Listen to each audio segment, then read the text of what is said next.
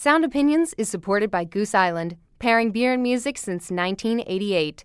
Goose Island Beer Company, Chicago, Illinois. Listen critically, enjoy responsibly.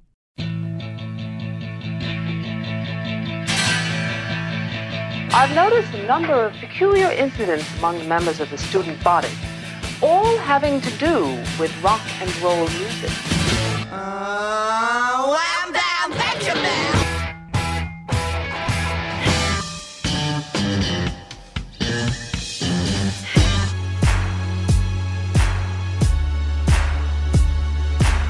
Now, if you don't think this song is the greatest song ever, I will fight you. The ultra-melodic, hook-laden music of Phoenix has been inescapable this year. Now you can hear the French imports perform in a rare, stripped-down setting. I'm Greg Cott of the Chicago Tribune. And I'm Jim DeRogatis of Vocalo.org. We'll also have a review of soul singer Bettye LaVette's interpretation of British rock classics. That's coming up today on Sound Opinions. From WBEZ Chicago and American Public Media, you're listening to Sound Opinions, and time now for some music news.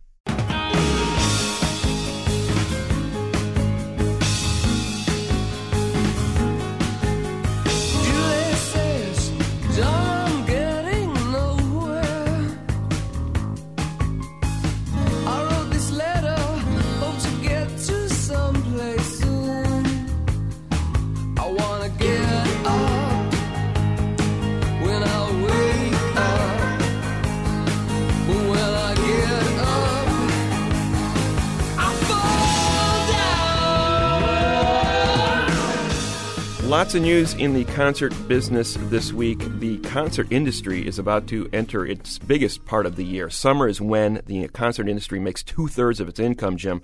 And U2 has dropped out of the concert business this summer. That's a major blow. Lead singer Bono had emergency back surgery. We don't have a lot of details about why he went in for this surgery. Oh, I know. All that pressure from carrying the weight of the world on your shoulders just wreaks havoc with your back. That clears that up. I was wondering what happened with poor Bono. He's going to be out for the summer, recovering from this back surgery. It's going to cost Live Nation to lose both U2 and Christina Aguilera. They announced cancellations of their tours on the same day. U2 last year on its tour made $300 million on that 360-degree in the round tour where they brought this mega contraption into stadiums around the world. They were expected to make another $200 million this summer on 16 U.S. shows. Christina Aguilera, too, another major anticipated tour. First album in several years is about to come out. She was expected to do 20 amphitheater dates. That was supposed to bring in some big bucks for Live Nation. Both these artists are intimately connected with the largest concert promoter in the world, and now they are being pulled out of the equation. Live Nation says it can withstand the blow. After all, they sold 140 million tickets to 21,000 shows last summer, Jim. But let's face it, these stadium and amphitheater tours are where they make their bread. And the fact that the two of the biggest headliners this summer are no longer in the game is going to really hurt their bottom line. Absolutely, Greg. On a smaller scale, the concert business in Arizona may be taking a serious hit because of that controversial new immigration enforcement law. Artists are saying, we're not going to play Arizona because we don't believe in what you're doing. So far, it's not a lot of big names. Hip-hop acts Pitbull and Cypress Hill have canceled shows. Banda star Jenny Rivera, the Mexican acts Conjunto Primavera and Espinoza Paz. But there's another side to this. I've been reading some of the punk rock, underground rock message boards, and a lot of punk bands are saying, don't cancel your gigs in Arizona. Now more than ever, we need to play that state to voice music in opposition, to show that there are people who disagree with this law and disagree with the kind of thinking that led to it. We should play 6 gigs in Arizona instead of the one we had scheduled. Meanwhile, on the other side of the country, Greg, in New York, we're seeing a really interesting development in this ongoing story about the secondary ticket market, which you and I prefer to call scalping. It's been a big source of controversy over the last 2 years as the Ticketmaster Live Nation merger has gone through, and those two entities are expected to make it even easier for people to charge as much as they please.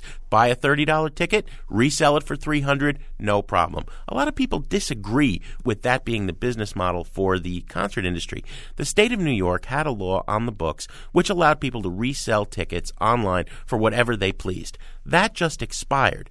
Governor Patterson, in the words of the Daily News, is going nuclear in his fight against ticket resellers. He is pointing out that there's a law from the 1920s, which is still in effect now that this other law has expired, which says you can't resell a ticket for any more than $2 above the face price. And he is going to Attorney General Andrew Cuomo and saying, enforce this. Don't let StubHub and all these secondary ticket brokers, people on eBay, resell tickets for more than $2.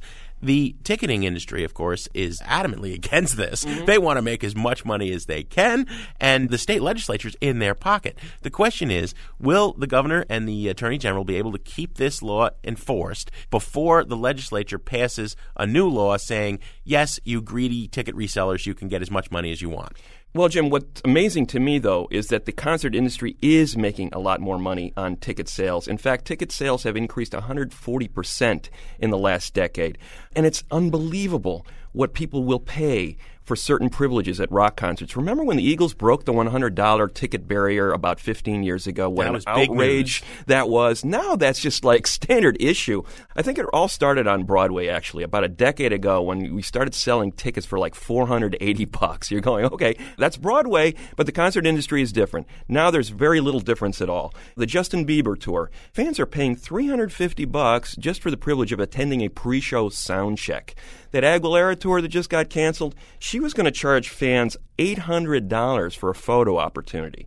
The Eagles tour, remember the Eagles with their $100 ticket? Yeah. Now for $900, you can get dinner before the show with the Eagles and then see the show. I love the Bon Jovi deal. For $1,875, you get a chair, a leather bag, and a catered meal.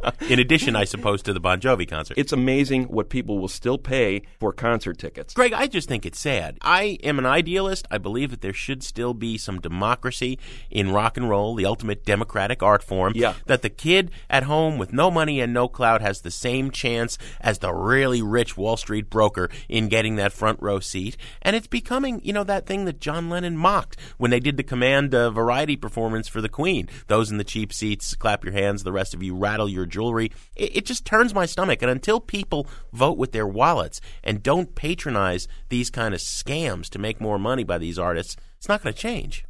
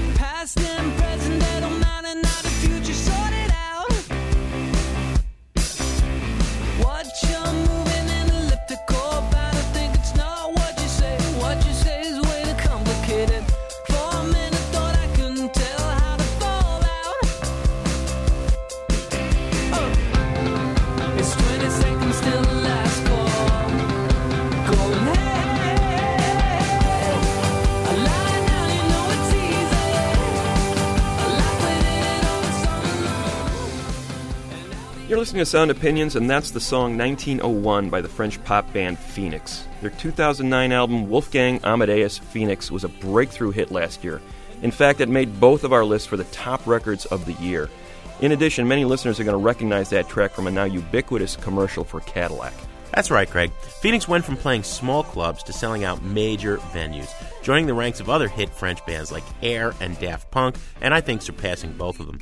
We talked to the members of the band about that meteoric rise when they were in the studio with us last fall.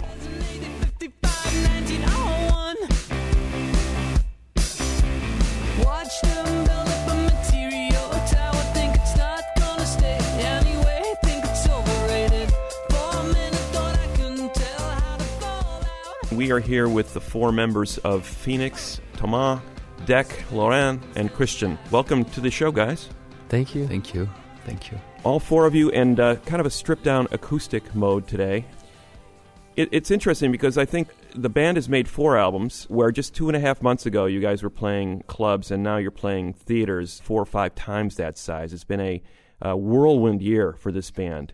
But it started out relatively modestly, right, Thomas? It was What was the vision of the band when you guys got together back in the 90s in France? Well, we really started as a studio band. Well, we grew up in Versailles, which is very close to Paris. There was not an audience. I mean, we wouldn't even think about playing live because there was no venues and we just couldn't relate to a lot of people in Versailles, which is like a cult in a way. It's a very strict city and it makes you feel different, which is nice, I guess. That's the best gift it gave us. But so we started and we played in the studio for, I don't know, many years, and we were really fascinated more about being producers and songwriters than playing live first. So confined initially to the studio, early mentors early on were the guys in Air, another studio outfit. Was that a model for what you wanted to do? Not really. It was more a coincidence. They came from the exact same neighborhood as we do, but we didn't really know them. They were like 3 years older, which is a lot when you're a kid. And they were signed to the same label as us, and we really loved their first EPs. They were really good and really they shared the same vision as we do.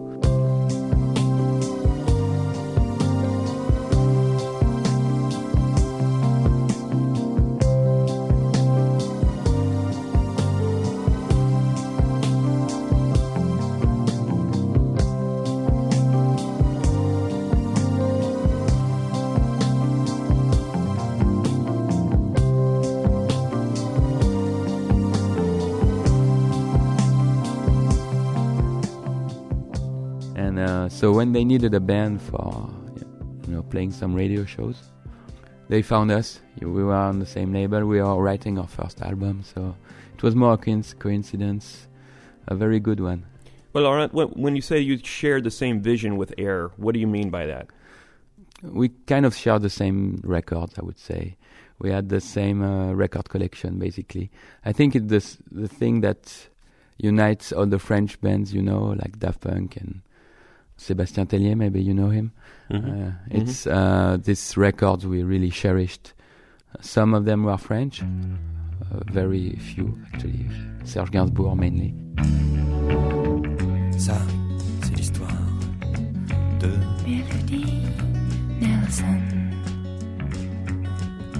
Qu'à part moi-même, personne n'a jamais pris dans ses bras. Ça vous étonne, mais c'est comme ça. But we also had this cult of, American and English music and German music too. So it was really a thing about records. Can you name a couple that were big for you at that point? From this period, it was more like My Bloody Valentines and stuff like that, and from a lot of records from the past. We were living in such a boring city that records were really the only thing we could, feel passionate about. So we had this cult for some records. We could, stare at the covers for hours. Mm-hmm. Here you go out and there's a jazz club that's been there forever. Mm-hmm. When we go out, we have these beautiful buildings, but there's no one in there. It's only there's no soundtrack there. Museums. Gee, really. How boring to live in France. Empty museums. Versailles is very, very strange because it's it's living in its past. Yeah. So I guess it really shaped us in a very weird. Well, if we can generalize as rock critics, which is one of the things we do, although there are huge differences in the sounds of Air, of Daft Punk, of Phoenix, I think it all shares this fondness for psychedelic music in the sense not of having any connection to drugs, but in creating this really unique world in the space between your headphones. Yeah, I think that the fact that we were really listening to records more than live bands, and that for us music is this particular way, a record sounds. We don't really like a guitar, but more the way a guitar sounds on a record, Mm-hmm. Mm-hmm. I think it's a very important thing for us, the way the membrane of the speaker is vibrating. That's what we are we're into that combination that really creates something. Yeah. Well, it's interesting. I was reading some stories about you in the early days, and apparently you did get out and play a few shows.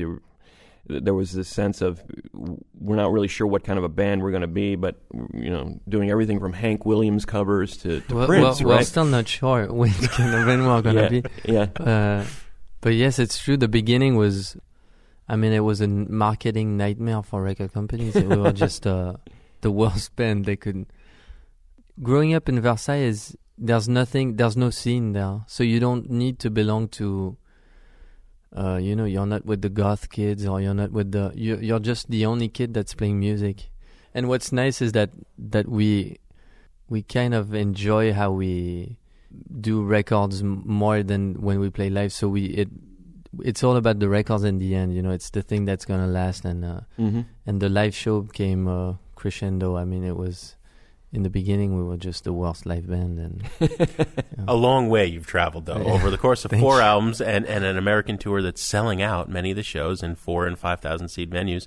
And now we've got two of you here with acoustic guitars, and we have a small keyboard. You're going to play something for us, right? Yes, that's the way we do. That's kind of the way we do our demos in a studio. So this is how it would start, in the rehearsal space. Yeah, basically, yes.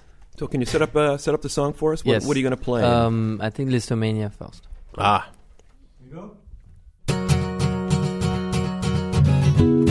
So sentimental, not sentimental, no romantic, not disgusting yet. Darling, I'm down and lonely. When was the fortunate only? I've been looking for something else. These days it comes and goes. Listomania, think less but see it grow. I like a ride, oh. Not easily offended, not hard to let it go. From a mess to the masses, a Listomania, think less but see it grow. I like a ride, oh. Not easily offended, not hard to let it go. From a mess to the masses, follow misguided, stand still, discouraged on this precious weekend, ending this love for gentlemen only, wealthiest gentlemen only. And now that you're lonely, do let, juggle it, let's go slowly, discouraged. We'll burn the pictures instead. When it's all over, we can barely discuss for 1 minute only. Not with a fortunate only, though I gotta be someone else. These days it comes and goes. Listomania, think less but see it grow. Like a ride, oh. Not easily offended, not let it go. From a mess to the masses, a Listomania, think less but see it grow. Like a ride, oh. Discuss.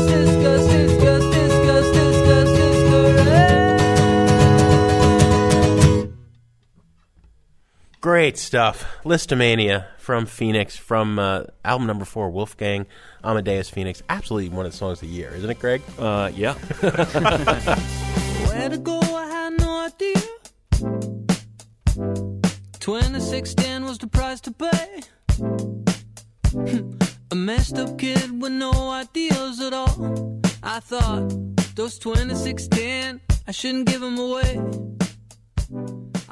Coming up next on Sound Opinions from WBEZ Chicago and American Public Media, more of our interview with the French rockers Phoenix. Later on, we're going to review the new album from soul singer Bettye LaVette, and I'll play a song I can't live without from the Desert Island Jukebox. I was looking around town, thinking the same as you. I'm far gone, but you long distance go. And your capital letters keep me asking for more. It's never been like that, it's never been like that, it's never been like that, it's never been like that, it's never been like that, it's never been like that, it's never been like that, it's never been like that, no. I'm far gone, but you long distance go. And your capital letters keep me asking for more. Where to go, I had no idea about it. Most of the people do, they only doing just fine. I don't want to stay in place no more. See, and doing well, I'm only doing just fine. Long time no see, long time no say. Got little to tell, I don't say much, but I might. Something always told me it's too serious. I am looking around town, thinking the same as you.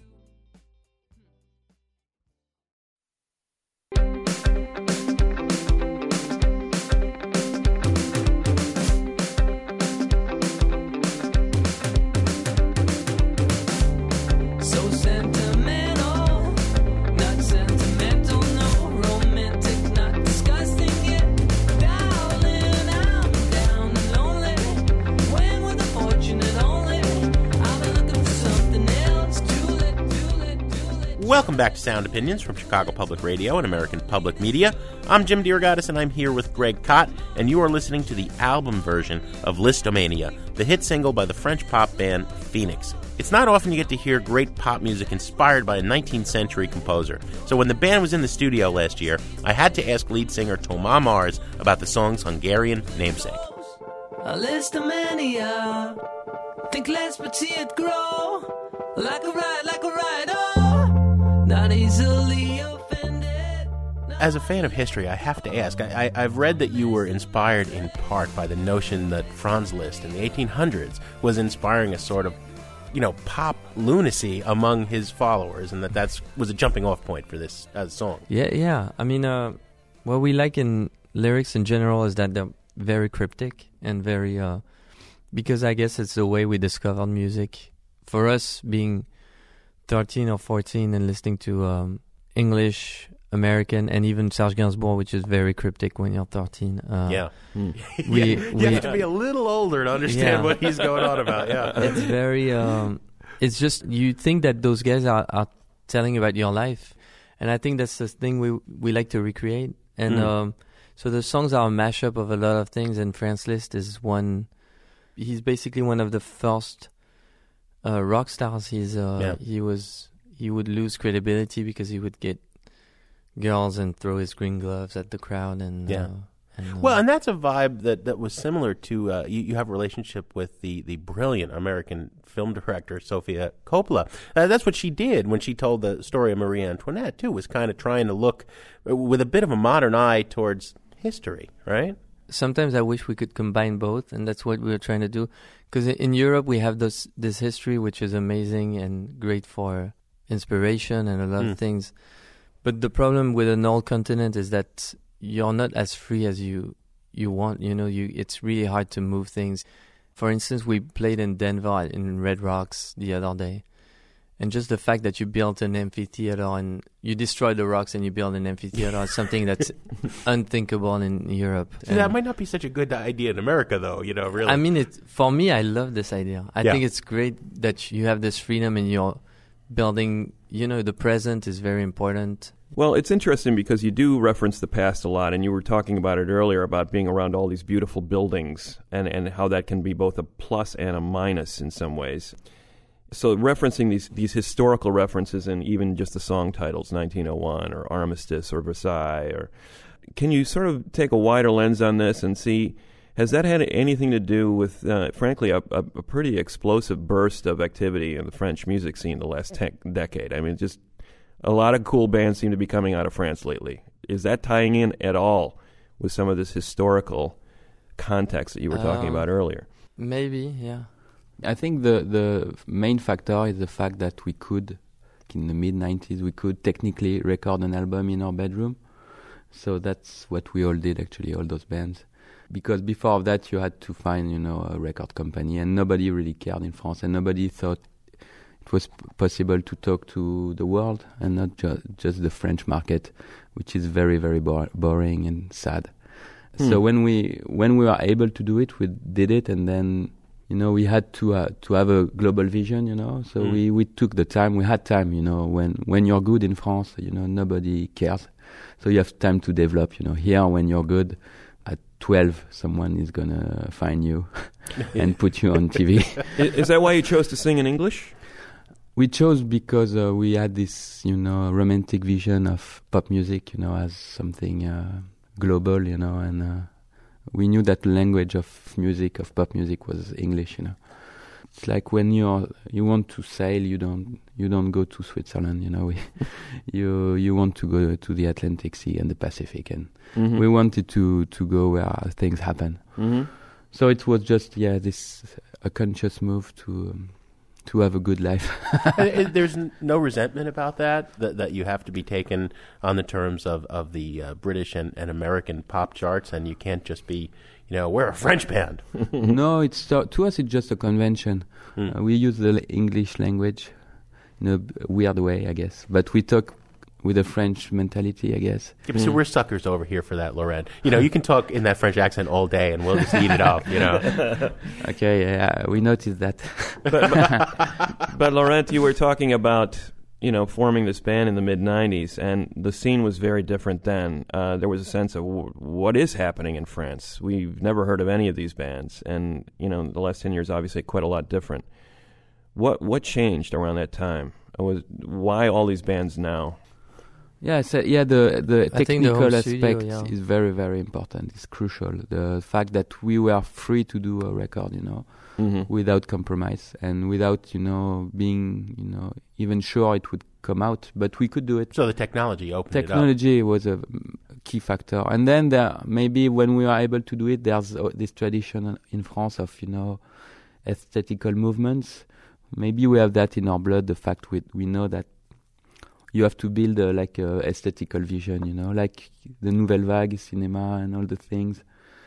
And it was always based on a vision of art in general, we believe we are like a secret society in France of very few people that believe that music is like, even pop music is one of the highest forms of human activity.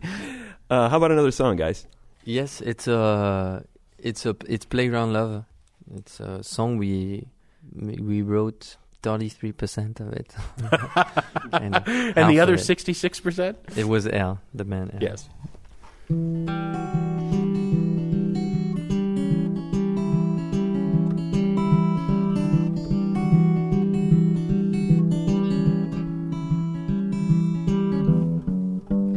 I'm a high school lover,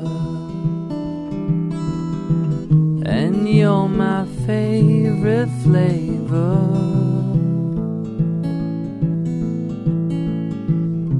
Our love is all on my soul. You're my playground love. Yet my hands are shaking. It fills my body remain.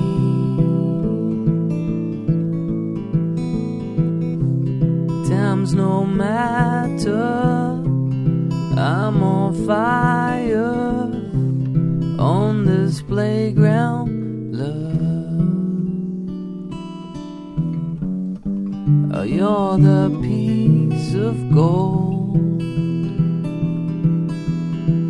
that flushes on my soul.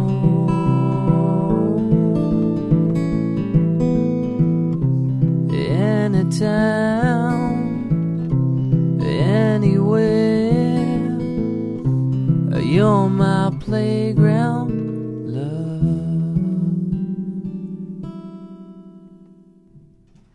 Beautiful stuff. Playground Love from Phoenix. So 4 albums in, guys, and, you were joking about this earlier, Thomas, but, still nobody quite knows what to make of the band, although now you're having this great success just writing great songs. It seems like that's at the bottom of it.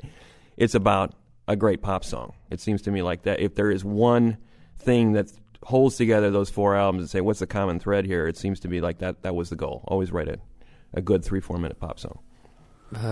Thank you. Yeah, we love this. We love this format. It's like in poetry. It's a very precise rules. We love rules. Just to be when you know the rules, you you know how to break the rules.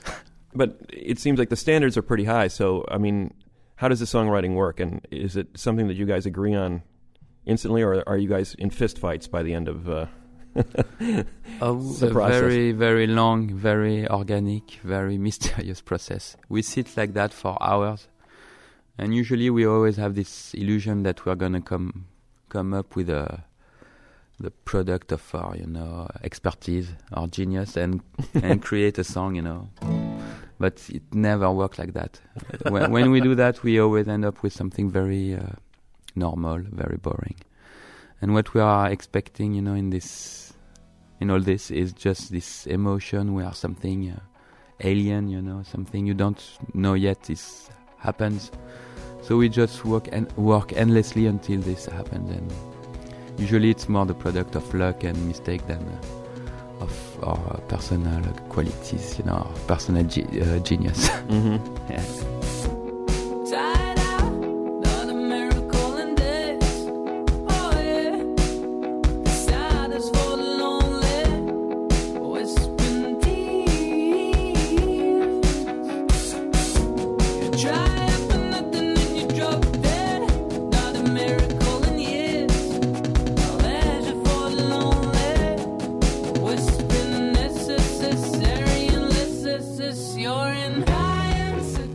We know each other, so well that we can do that.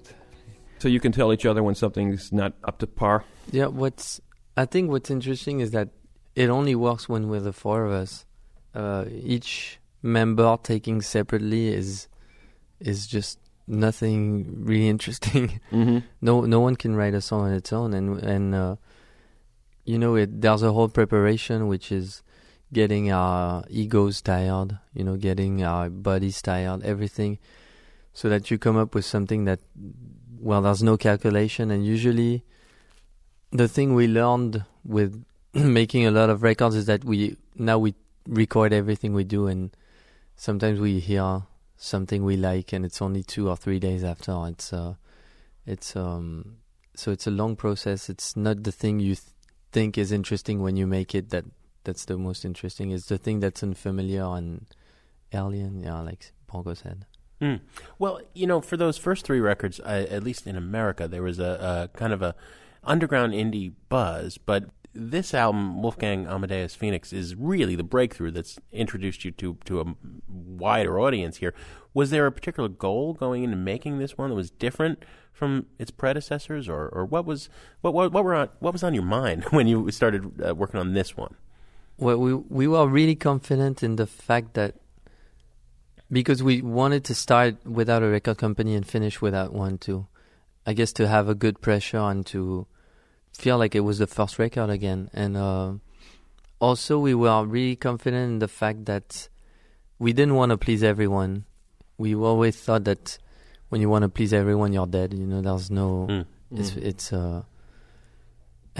So we made something that was very, it felt like a commercial suicide at some point. It felt like talking about Franz Liszt, doing Love Like a Sunset, a very long instrumental song, and things. We thought it would talk to only people that were hardcore fans, but we knew we could reach them because of internet and everything. And then it's when we did a record that was supposed to talk to the less people that it talked to the most. So for us, we took it as the best. It was such a great surprise, and it was such a it came out of nowhere, really. Yeah.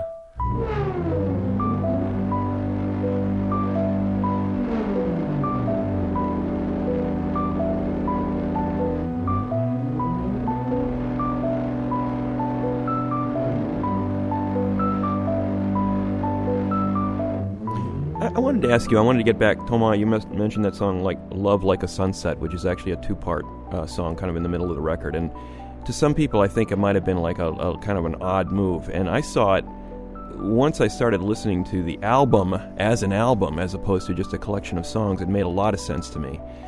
And it occurred to me that you guys are making albums. You're still making albums. Here we are in the MP3, download a song, at a time age, and this is meant to be heard as an album, and I saw that as sort of the mid-album palate cleanser, the kind of, end of side one, we're going to side two. Exactly.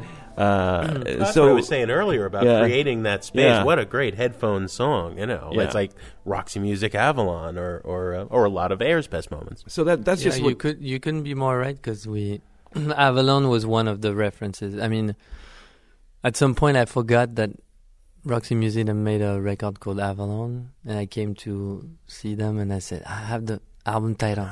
It's Avalon. And everyone laughed. And I was like, oh, it exists. All the best titles are taken. Yeah. And, but yeah, Love Like a Sunset was, we grew up with, we still think when we do the track listing, we still think in terms of vinyls. And we also like records that are really short, which was a problem when we did our first and second record. The record company was so upset that our records were so short, and it was the time where it was endless hip hop records with 23 tracks and 20 interludes and skits. And you guys don't have any skits in between your. So yes, it's we really think in terms of albums, and I think it's not a contradiction, because you can still make. I like when a record is.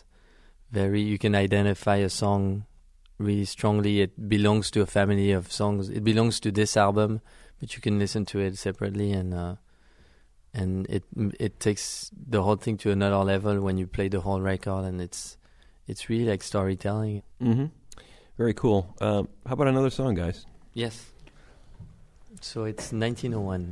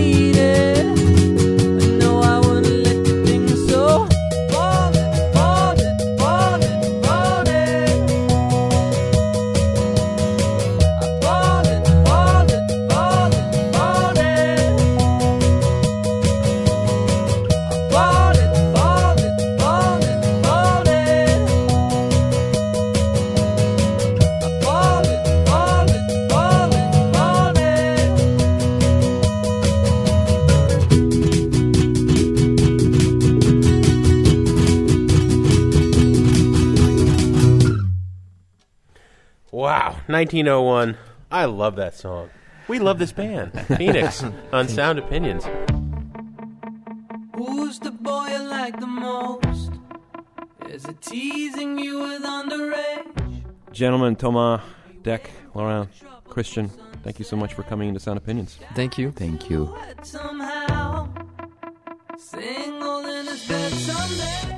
To listen to the entire live performance by Phoenix in our studio, visit soundopinions.org. And we want to invite you to share your musical opinions on the air. Call 888-859-1800. You can also email interact@soundopinions.org or connect to us on Facebook or Twitter. Greg and I will be back in a minute on Sound Opinions from WBEZ Chicago and American Public Media with our review of the latest album by soul artist Bettye LaVette.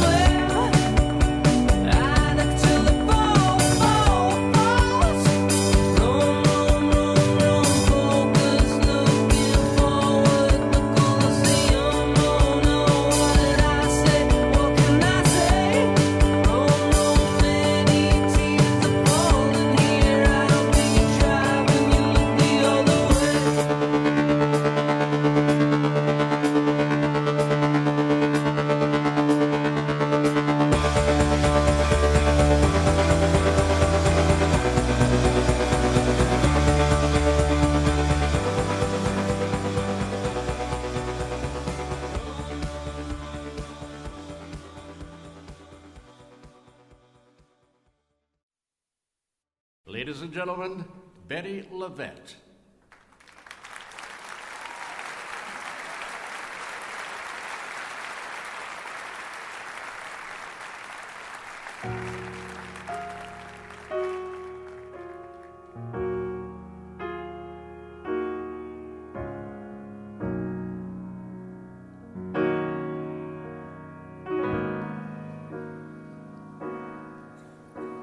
Only love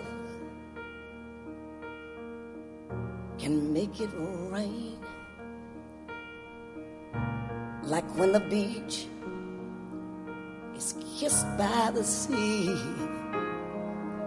Only love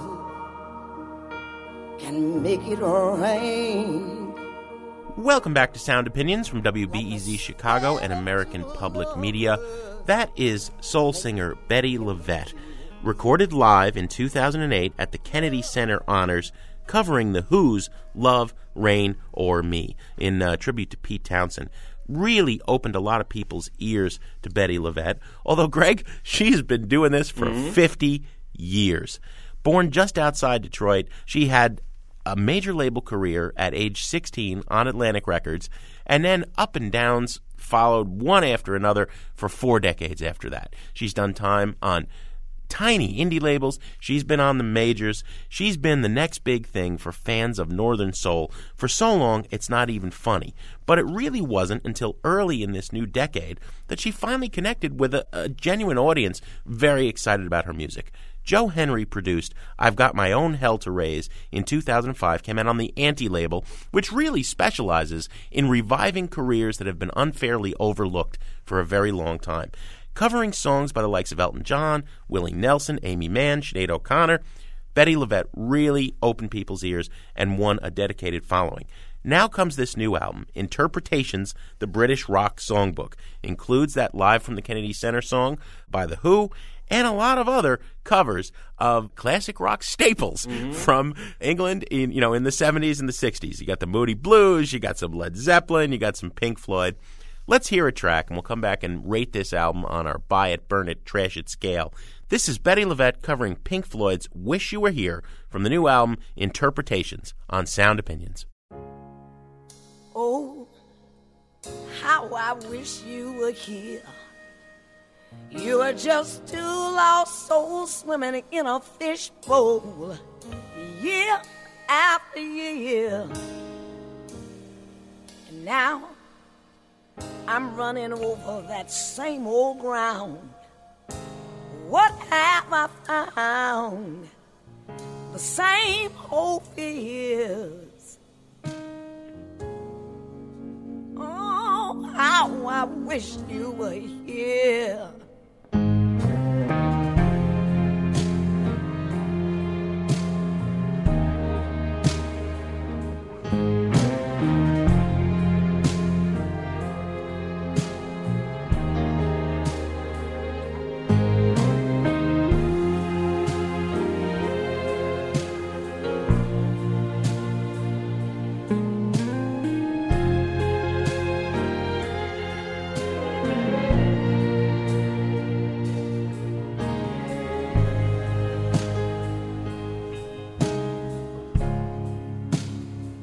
So you think you can tell heaven from hell, blue skies from pain? Can you tell a green field from a cold steel rail? A smile from a veil. Do you think you can tell? Did they get you to trade all your heroes for ghosts? Hot ashes for trees, hot air for a cool breeze, cold comfort for change. Did you exchange a walk-on part in the war for a lead role in a cage?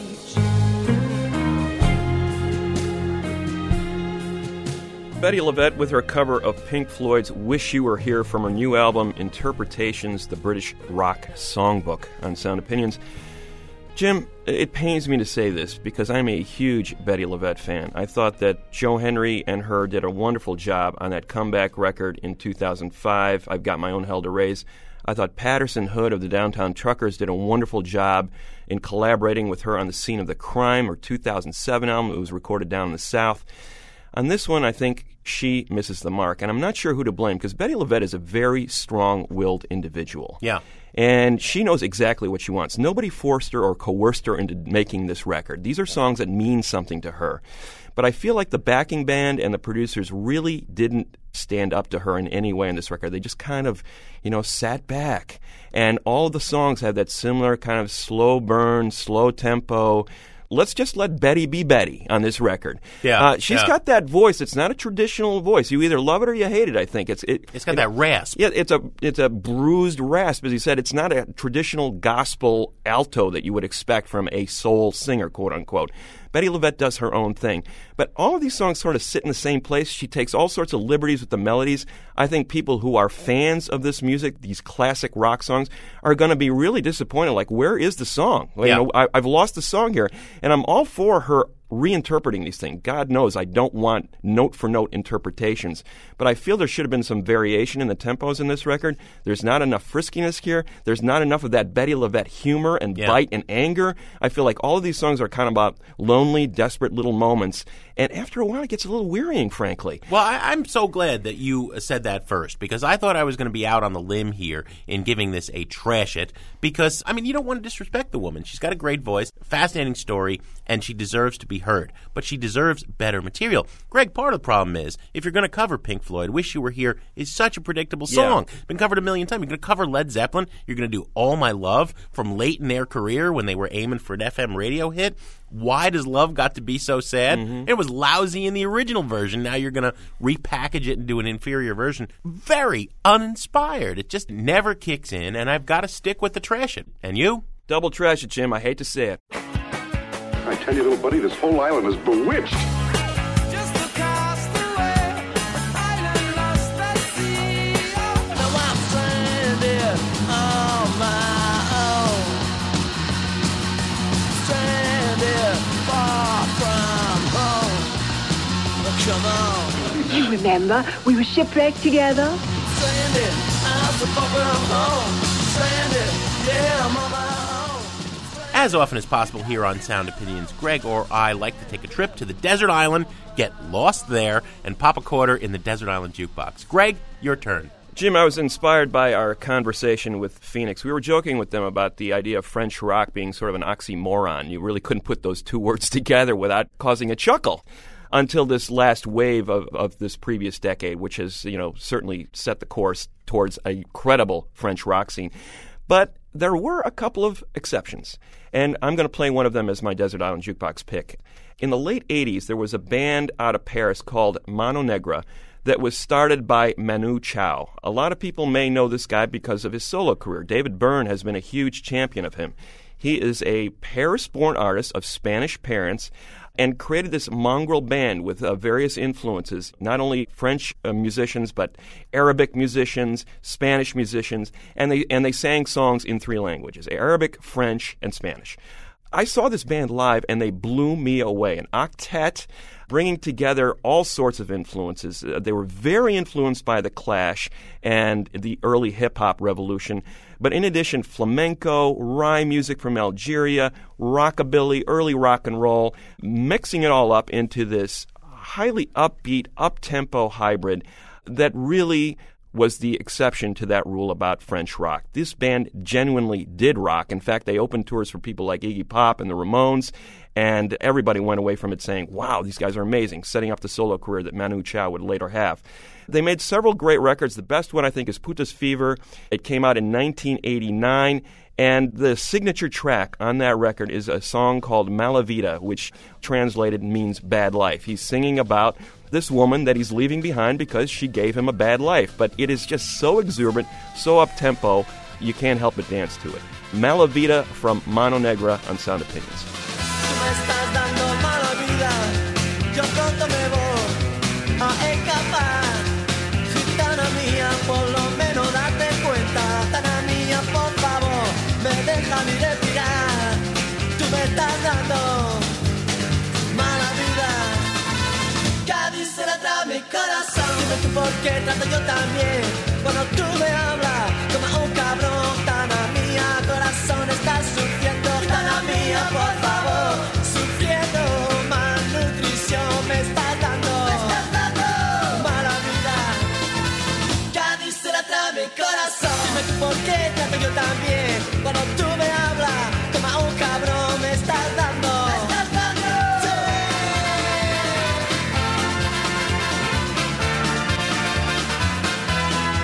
Mi corazón.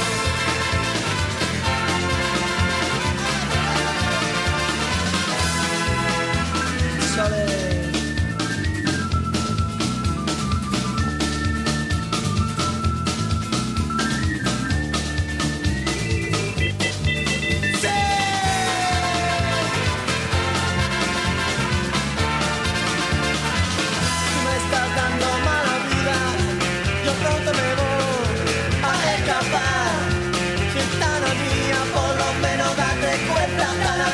Por favor, no me deja ni respirar. Tú me estás dando mala vida. Ya dice la trae mi corazón. Dice la trae mi corazón.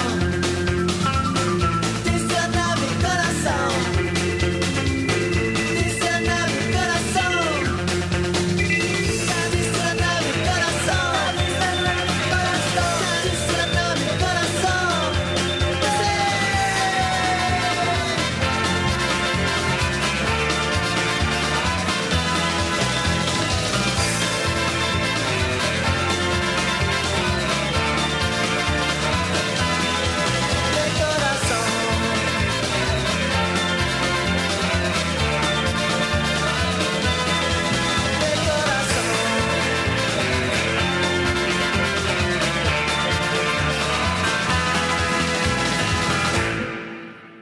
Mala Vida by the band Mano Negra, Greg Kott's Desert Island Jukebox pick. Nice one, Greg. What do we have on the show next week? Next week, Jim, the surprising history of the electronic instrument called the vocoder.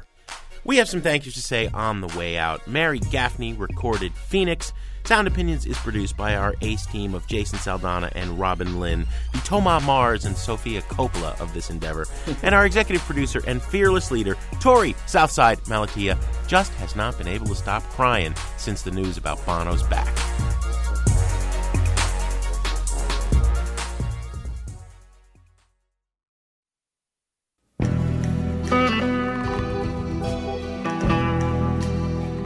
On Sound Opinions, everyone's a critic, so give us a call on our hotline, 1-888-859-1800.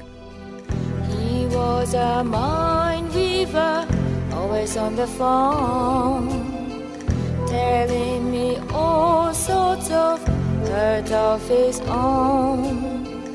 Although his voice was sweet to me, I wondered if we could ever be.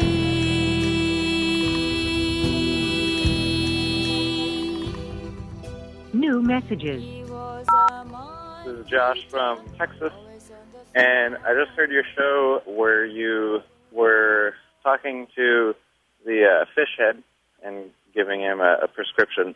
I noticed that he liked Minus the Bear, but didn't really dig Dan Deacon. And I just wanted to give the counter to that. I used to be hugely into Fish when I was in high school, then discovered, indie rock stuff and kind of got into that more.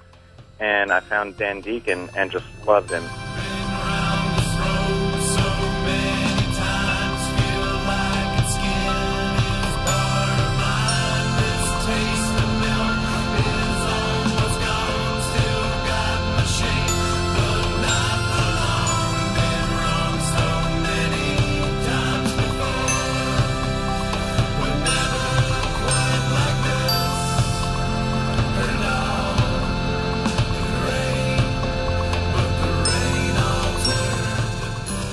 I saw him recently tour for the Brahms album, and it was really great. His live show is just amazing. At one point, he made the crowd have a dance contest, and then we did the thing where you dance through a bridge that the crowd makes. So I just wanted to say that I agreed with the Dan Deacon prescription, and love the show, guys. Have a good one.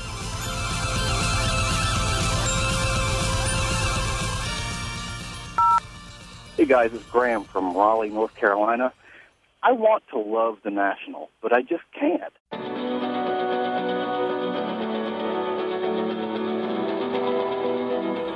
I think the kids are in trouble. Do not know what all the troubles are for. Give them ice for their fevers. You're the only thing I ever want anymore. Live on coffee and flowers. Try not to wonder what the weather will be. I figured out what we're missing. Tell you miserable things after you are asleep. I agree that the record sounds better than the live stuff, because when I've seen it live, it just sounds terrible. The guy's voice really turns me off. I want to love them because they sound a lot like Editors, a great British band that nobody seems to even know about here. And in 3 albums, they've actually changed quite a bit into some more techno sort of stuff. Anyway, thanks, guys. Love the show. Bye.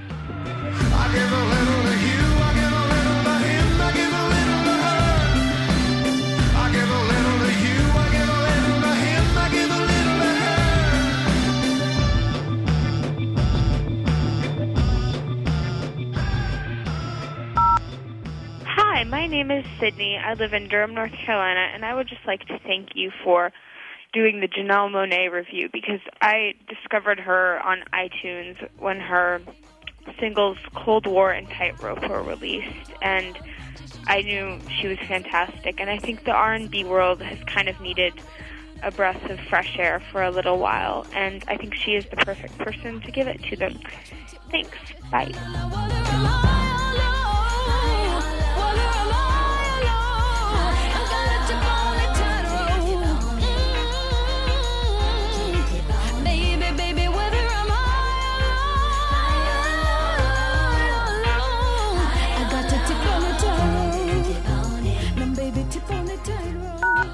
No more messages. To give us your opinion on Sound Opinions, call our hotline, 1-888-859-1800. We'll be back next week with Sound Opinions from Chicago Public Radio and American Public Media.